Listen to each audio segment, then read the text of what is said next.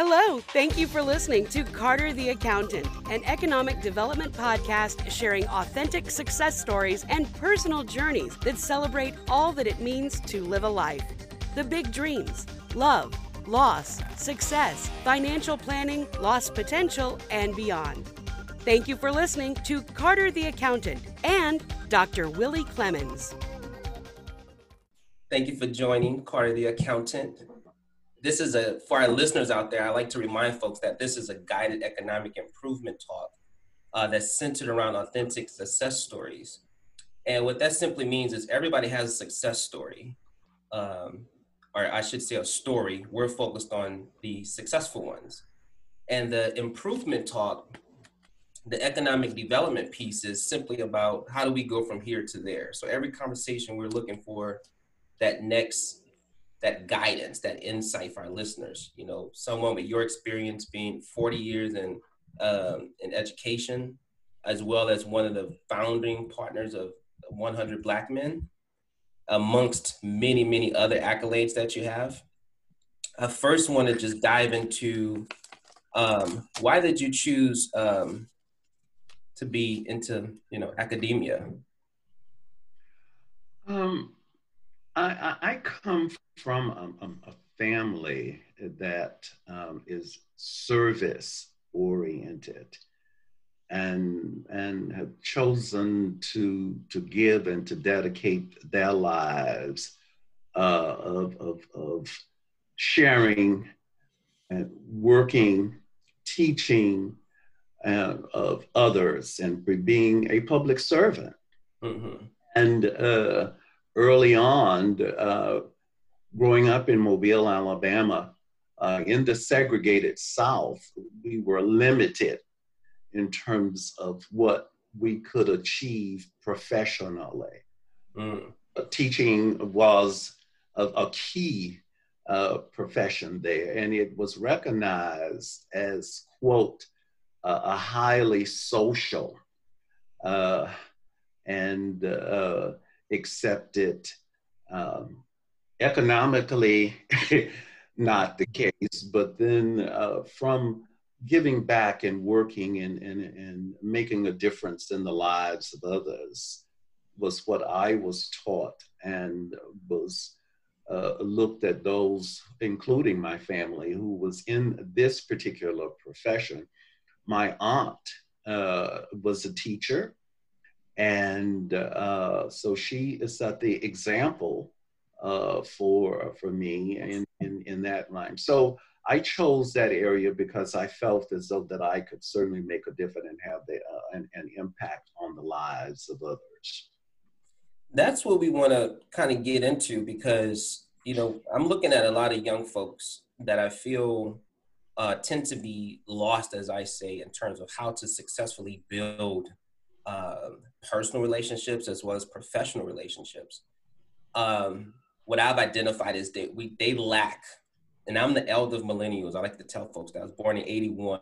I am unfortunately considered a millennial, right. But, and I say that with love because I love the little young bucks, and I really, I have a bunch of little mentees under me as well. But what they lack is boots on the ground. I call it, eye contact, handshakes.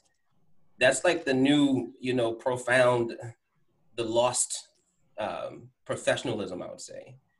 But to their side of the fence, they feel that us, my generation and older, have not really passed the torch efficiently.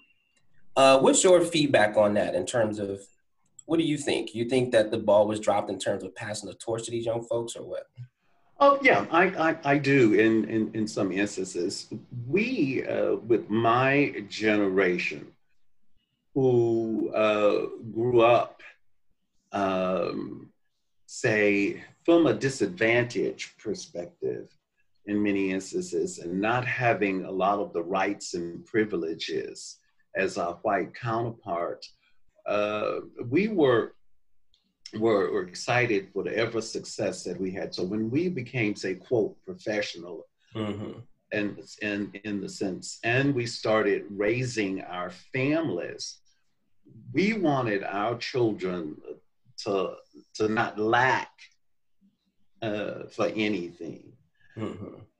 And so we were busy feeding and giving them pretty much the desires of their hearts without giving them as much, with very little expectation other than that we wanted them to be successful. We thought that this was the route that should go in order for them to be professional like we were, or whatever the case may be. So we failed in some instances not to carry through the traditions that we were taught, such as love thy neighbor as ourselves, and to be courteous and kind in the sense of giving and sharing. And so the torch was not fully passed. And what's missing is what you have identified, the boots on the ground, the need to feel that I need to contribute, or I need to give back, or I need to do a lot of things. And so many of that, and unless that was acquired, it was not a part of our, say, fully teaching or living the examples of, because we were so busy and concerned about making sure that they did not endure a lot of the hardships that we did. What we failed to realize that while we were trying to protect them from certain those hardships, others things arise that they were not prepared to deal with. And that's what you are seeing. Yeah. And that makes sense. I never really thought of it that way. So I look at this in twofold. So we have a generation that hasn't, let's just say, properly been raised in the sense of boots on the ground, eye contact, putting in work, right? Then we have, combined with that, the way I'm looking at this is twofold. So combined with that, you have social media, which is also causing identity crisis. I just did a recent post that said, never rid yourself for your self-image. And what I find is that there's a lot of folks that are promoting these brands, but they're about the brand image, but there's no brand integrity. It's not really them. They're posting that they're in Dubai, but they're at Lake Lanier. So, with all the filters and pictures, there's no real self that's being displayed. And then they're chasing algorithms. So every time Instagram or Facebook, whatever, change the algorithm, young people are caught up with, what do I need to do to stay relevant outside of myself, if that makes sense, from a social media stance. Absolutely. So keep perpetuating this. In your experience as an educator, like, what do you foresee this going, and how can we collectively implement real change? Sure. I think that, and you're right, that the times and the changes, the social media and all of the other, the technology and all of that has certainly impacted our lives to the point that they become, say, quote, the gods, and that we follow that. Our basic values have been compromised. One of the things that I preach, and I know that you can attest to this, is that me and several of my peers are still trying to hold on to those traditions of the one-on-one. I prefer having a conversation with you. As I often say, I like to touch the hem of your garment rather than receiving a text, because I think that is so impersonal. And we have lost those values there that has caused the problems that we're experiencing now. The whole Black Lives Matters movement now is something that has awakened this, that's, hey, because we have gone to a whole different level. It's coming back to see the boots on the ground, the respect for women. I mean, this whole we growing up, we would have never done the things that your generation, with women were idolized. I mean, our mothers, our sisters, our girlfriends, all of those things, they were idolized. They were put on, they are now treated like trash. There's not the kind of respect. So the whole communication process has changed. And as a result of these basic things, we're having this national crisis of the survival of Black males, whole social injustices and all that. So we have turned to all of these things, let alone God is nowhere in this. You believe in those things anymore. We don't have the faith, trust each other. And so we're leading into these kinds of things that you are seeing now. So what you are seeing, the results of that. And until we begin now to take ownership and begin to create programs and create all kinds of things like what you are doing. And I have to admit, I admire you taking a leadership, but let me address this. Let me use the resources that I have, that I've been given to kind of give back and to help and to guide. These are the kinds of things that are going to happen. As I mentioned, you know what I'm doing here in Sarasota with the Visible Academy. Yeah, and I want to get into that. And as I say, you know, there's love, passion, purpose, and I've even gotten to the point where purpose is I'm seeking to achieve outside of myself. You know, creating this podcast.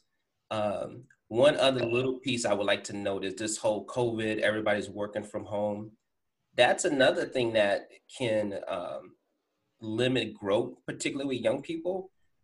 Because they don't have that elder in the office anymore. You know, they're starting jobs, everything's virtual. So they don't have that person who can pull them on their shoulder and say, hey, pull your pants up, or dress better, or you should talk more clear, or, you know, sit up, don't hunch over, you know, or even how to do your job. How about that? Because what the older generation teaches us is what doesn't change, that love element. This is what doesn't change. This is who you are as a person, you know, developing that pride, that sense of being, you know, outside of just education. But that said, I do want to chime into the Sarasota, like what are you guys doing in Sarasota? Can you kind of, for our listeners, give us the skinny of that? I'm excited about it. I love what you guys are doing. Well, and me too. It still comes back to how I got here, and I just have to preface that by saying how I came to Sarasota. After being in Atlanta for 45 years, and you know my involvement in that city of helping and shaping and growing and played an integral role. The ultimate connector. Right. And so the question, people were really shocked. Well, why are you leaving all of this? You know, everybody knows you. You're in the thick of things. You and your wife, you all are doing this, blah, blah, blah. Why are you leaving and going into somewhat uncharted territory and so forth? But I, you know, come back to my roots and to my teaching, as I had said earlier, from a spiritual base, that I feel as though this was God's purpose for me. So definitely take up and do like many of his disciples and biblical characters and follow him. And so that led me here. Well, the here came as a result. What am I going to do here? And that's exactly what I have been doing. Pretty much the same thing that I did in Atlanta, you know, over the years. And God connected with and was introduced to Neil Phillips and to Lewis Parker, who gave up very, very, very lucrative careers to come and to follow their passion and their purpose and their calling. Lewis grew up in poverty in Pittsburgh, and his father couldn't read or write and all, and he was thought of education as a way out for Lewis, and then enrolled him in this A Better Chance program. And from that, he got the opportunity of a lifetime. It's changed him. That he went through that program to one of the most prestigious prep schools, boarding schools in this country, Andover. And then from there, he went to the University of Pennsylvania, and then to Harvard. And then from Harvard became the CEO of one of the divisions of GE. And so his story, if you have, starts from poverty to CEO. And so that's a story within itself. And so what he did, made all the money, but decided, hey, I needed to come and make a difference in the life and help someone just as I was helped. The same thing with Lewis. Lewis didn't come from poverty as such, but went to Harvard, played professional basketball out of the country. I mean, just done a lot of things, made a lot of money. I mean, all of that. But they decided, hey, my passion is here. So the two of them, along with two other people, started Visible Men Academy. And that is a school, it's a public charter school for at-risk boys. I love the name, by the way. They are from K to 5. Okay. And they are 96% of them live at or below the poverty level. 6% is homeless, but they have a dynamite program that they instill character develop. First of all, we know they come from this situation, but that shouldn't define you. So they do this whole, every day is built on character, integrity, kindness, all of those. And how long have they been around? 8 years now. 8 years, that's right. And they have just, it's a fantastic program. The success rate, they are listed here in Florida. They call in terms of an A and B and A to F school. Their ratings are A to B. Their boys, 10% of them go to two of the top prestigious schools in Sarasota. And you could look at the academic success, their reading scores, all of the academic, they a cut above the average. So they're doing the academic thing, but they're also teaching them to be leaders. They're trained. And so what they've asked us to do, men here, is to join and partner with them, because they are needing role models. They need to see men, but men of color in who are professional, and hear their story. So a part of this is what they're going to eventually do is the group that I'm putting together, these successful men here in Sarasota, men of color, and you got them, former CEOs, former college, two of the former college presidents in Atlanta are right here as well. So we're putting in all these guys to come and to work, to partner with us, and to sort of adding it to the curriculum. They're going to tell their story. It's going to be recorded, and they're going to make that as a part of their curriculum, so that the kids, the boys, can see as a part of that curriculum. Here is, say, Sam Carter, who is a successful entrepreneur. He is an accountant, blah, blah, blah. So they see that story every day. That's what this is. And so we pulled in key people. Ambassador Andrew Young, when I had him here in January for a big Martin Luther King's birthday celebration, I had him to do a breakfast with these men and with this. And he was so impressed with this. He has lent his name. You got a lot of key individuals that are saying the same thing. And that's what I'm asking you to do, Sam, is that rank, so that these guys and us and these programs are going to be duplicated across the country. Well, I'm That's certainly interested to see how our platform can be a part of this curriculum, as well as our resources as well. So I had a question here, and I think we're kind of answering it, but I want to ask it specifically. Does Black America need an unwritten secession plan? Your answer is? Yes.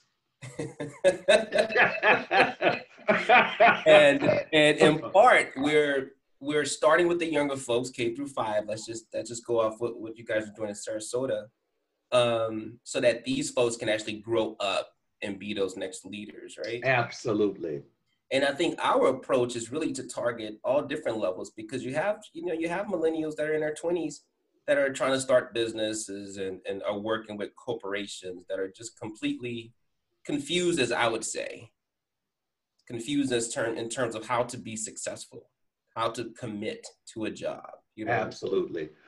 I didn't mean to cut you off, but I do want to make this point. You are right in the thick of this, and this is what I mentioned to you. Mm-hmm. What you're doing with that group should be done through what we're doing with the 100 Black Men of Atlanta. Mm-hmm. We started a collegiate 100 program where students from Clark, Morehouse, Spelman, Georgia State, Georgia Tech, Emory, Atlanta Metropolitan College, they're all a part of what we call the Collegiate 100. And I think maybe around 75 or so, and they're organized. And we are mentoring them, try to get them scholarships. The whole 9 yards, getting them pretty similar to what we talk about, what we started with our Project Success program when we started this organization. So that's a group here that you were talking about that your program would fit very well. That's number one. But what we also started was what we call the Emerging 100. Yes, and I remember that. Of young professionals who's just starting in their career. And I will tell you, those guys are dynamite, and they are needing what you are doing. And that's a group that you could definitely target. But that's a group that's already existent. Your partnering with this, I think, would be excellent, because they're needing all of this kinds of thing as well. So we have avenues to address the gamut. We got starting at K, which we know is very, very critical, because that's the beginning of this. How they develop their attitudes, their work habits, their disposition. All of these things is done at starting there at 3 and 4 and 5 years old, and then gone all the way. Our intent is to track them through this whole process. And I'll tell you what we did at Morehouse School of Medicine before I left, the same thing. There's a national crisis of Black males going into medicine. That's what fact. And it just has alarmed everything. And if nothing is done, by the next 10 years from now, you won't see any Black males going into being your doctors, be Black females. Our schools now predominantly are more female driven in medicine than male. So we decided to grow our own. And that's what we did. We got the pharmaceutical companies to give us big dollars to retrofit these elementary schools and put sciences and the STEM programs and all of that in these schools, and focus on Black males, not excluding Black females, but Black males, because that's where the projects is. So we're starting that early, and we're tracking them all the way up to medical school or health sciences or whatever the case may be. So I give you that background to let you know that these are things that are being done. There are some programs right there in Atlanta, some partnership opportunities. that you can take what you are doing and add to that process there. I think it has. Oh, definitely. Yeah, a lot of what we're doing is definitely building those, what I call strategic partnerships. Absolutely. But let me ask you this question. So I think this is an important question. Because what we're talking is essentially how I'm viewing this top down. You know, we have these organizations, Carter the Accountant. We have what you guys are doing at Sarasota. We have the 100 that's working, as I say, top down. They're working with folks. But if I'm an ordinary person, I'm that kid in poverty, I'm living in the hood, I somehow bumped into this podcast or someone shared it with me. How do you, as an educator, a successful Black man, the ideal father figure, you know, everybody wishes for a dad like Dr. Clemons. I'm that little kid, I'm in the hood. What do I do? What's your advice to that young person that's seeking to grow? What daily habits should they have? How do they source out those type of people? You know, if they're just surrounded by, let's just say, emptiness. What do they do on a daily basis? Do they just pick up the phone and call the 100? No. And what daily habits could they practice, I guess, to slowly get themselves to you know? Yeah, I think that what we are doing, the model is there. It's just how do you get that, how do you impart that into the communities as such? And I think that there are various avenues to do that. Where are the Black, say you're using Black families that are in the hood? Where do they get their inspirations? Where to go? 9 times out of 10, was no different than my upbringing, and that is the church. See, the church is where we are, and it's a part of our history, because we couldn't go, we couldn't do anything else. We didn't have the other options. The church was where we had the freedom, and all of the movements, as you see, that have emanated, came out of the church. You look at Martin Luther King, all of those guys, Andy Young, the church. That's what is a vehicle. But what has happened, we have become, say, somewhat anti-religious. So we don't see the need in the back. So we're not there. We're here with the social media piece, and that's what we have. That becomes our guard. We're not in church on Sunday mornings. We don't see that. We don't do these kinds of things anymore. Our parents did. I did. Grew up in that. Resented it while I was going through it. But I thank everyday God for having that experience, because that helped shape who I am. You don't have that anymore. So and it's so funny you say that, though, because even I forgot. It's so funny you say that, because even my upbringing, I had one grandmother that was Baptist, one grandmother that was Catholic. And I went to so many, and I used to sing in churches when I was a kid too. So I've been in so many as a young buck, Baptist one Sunday, Catholic the next Sunday. And you're absolutely right. And I do think that was a beautiful answer, by the way, because, and so what I would say to young people is, as you're identifying as anti-religion, if you guys are on social media, find a platform that you can log into on a daily basis and self-inspire through a pastor or some type of mentor out there that's more inspiring, right? Is that what I'm hearing essentially? Yeah, I think tap into the inspiration, not listen to rap music all day and videos and you know what I mean, and all the gossip and mess that's out there. Make sure you're detoxing more than you intox.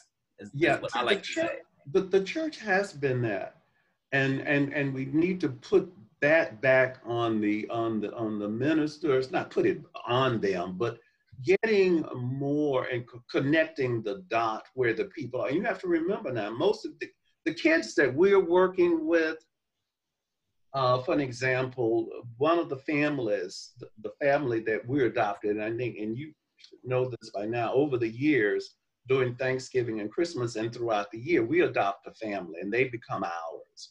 And we provide not only food, but also teaching experience, all of those kinds of things that are important that you were saying. So that's what we have, what we've done. My kids grew up in that, and they too have looking at this too as well. So, but you remember now, because when I went to this family's house to take them that whole dinner with the trimmings and all of that and talk to them, they don't have the resources. They don't have the computer. So they can't do Zoom calls. They can't do the distance, the virtual learning and all, because they don't have that. Many of these people over here trying to survive, their lights may be on one day and may be off for a week because they don't have the resources to go. So they're struggling. So we have to be, and that's what I'm saying, to really get in the trenches and determine what's the needs here. What are we needing to definitely do to really, really impact and to help them? So I think it's still those basic things that's here. And the basic vehicle for us where we are, you have to start where they are. Yeah. You can't expect them there. You have to find where they are. So, as I said, we know that most of them, many instances, there's the church that's there, there's the school that's there. Those are vehicles where those families and children are, and we have to create those initiatives around that. That's what I was saying to you. We need your help. We know that what you're doing is fantastic, but we need your help because we're boots on the ground over here doing that. And then people need to see us being boots on the ground. And I will tell you this, and I know we're going to have to close, but the experience and the challenge that I have is getting us now, who are successful, to really, really give back. Is a struggle and a challenge. Those of us, and I'm talking about Black folks, who are successful to give back, and I'm not talking about, let me just write you a check, which definitely we want, but they also need your physical presence, and especially with these Black men, Black boys. I mean, that is, in many instances, more crucial than the dollars and the cents, because they don't have that. They don't have it. And so we're expecting them to come out of nowhere and to be the greatest and not do X, Y, and Z. But we're not willing to definitely do that. So the investment, we're not investing as we should. Investing, as you very well know, in your language, involves all of this. You invest your time, talent, and your resources, and then that you're going to get the return. The investment that you make is going to determine the quality and the level of the return that you are going to get. And so that's the message here that we need. Let me ask you this. How can folks, if folks want to contribute, do they simply just search Visible Men Academy and they're able to contribute? Oh, they could learn more about the organization. Yes, absolutely. And we can provide information, and you know I am, because you know I have been on you in terms of support, and this is what I do. Okay, so we'll definitely have a part 2. I want to conclude by asking you, what's one of your favorite quotes? Oh. Put you on the spot. One of mine is biblical. Is trust in the Lord with all of your heart and lean not on your understanding, but always acknowledge him and he will direct your That's one of my favorites that I try to do. Trust in him and not in me and others. There you have it, folks. Dr. Willie Clemons, thank you for joining Thank you. the conversation. Until next time, we definitely have to have a part 2. Oh, I would love to. Thank you, sir. Thank you guys for what you're doing as well, okay? Absolutely. We're going to keep moving, so. Thanks for listening to Carter the Accountant. We envision a world where essential and transformative powers will help people turn nothing into something. Follow us on Instagram at Carter the Accountant.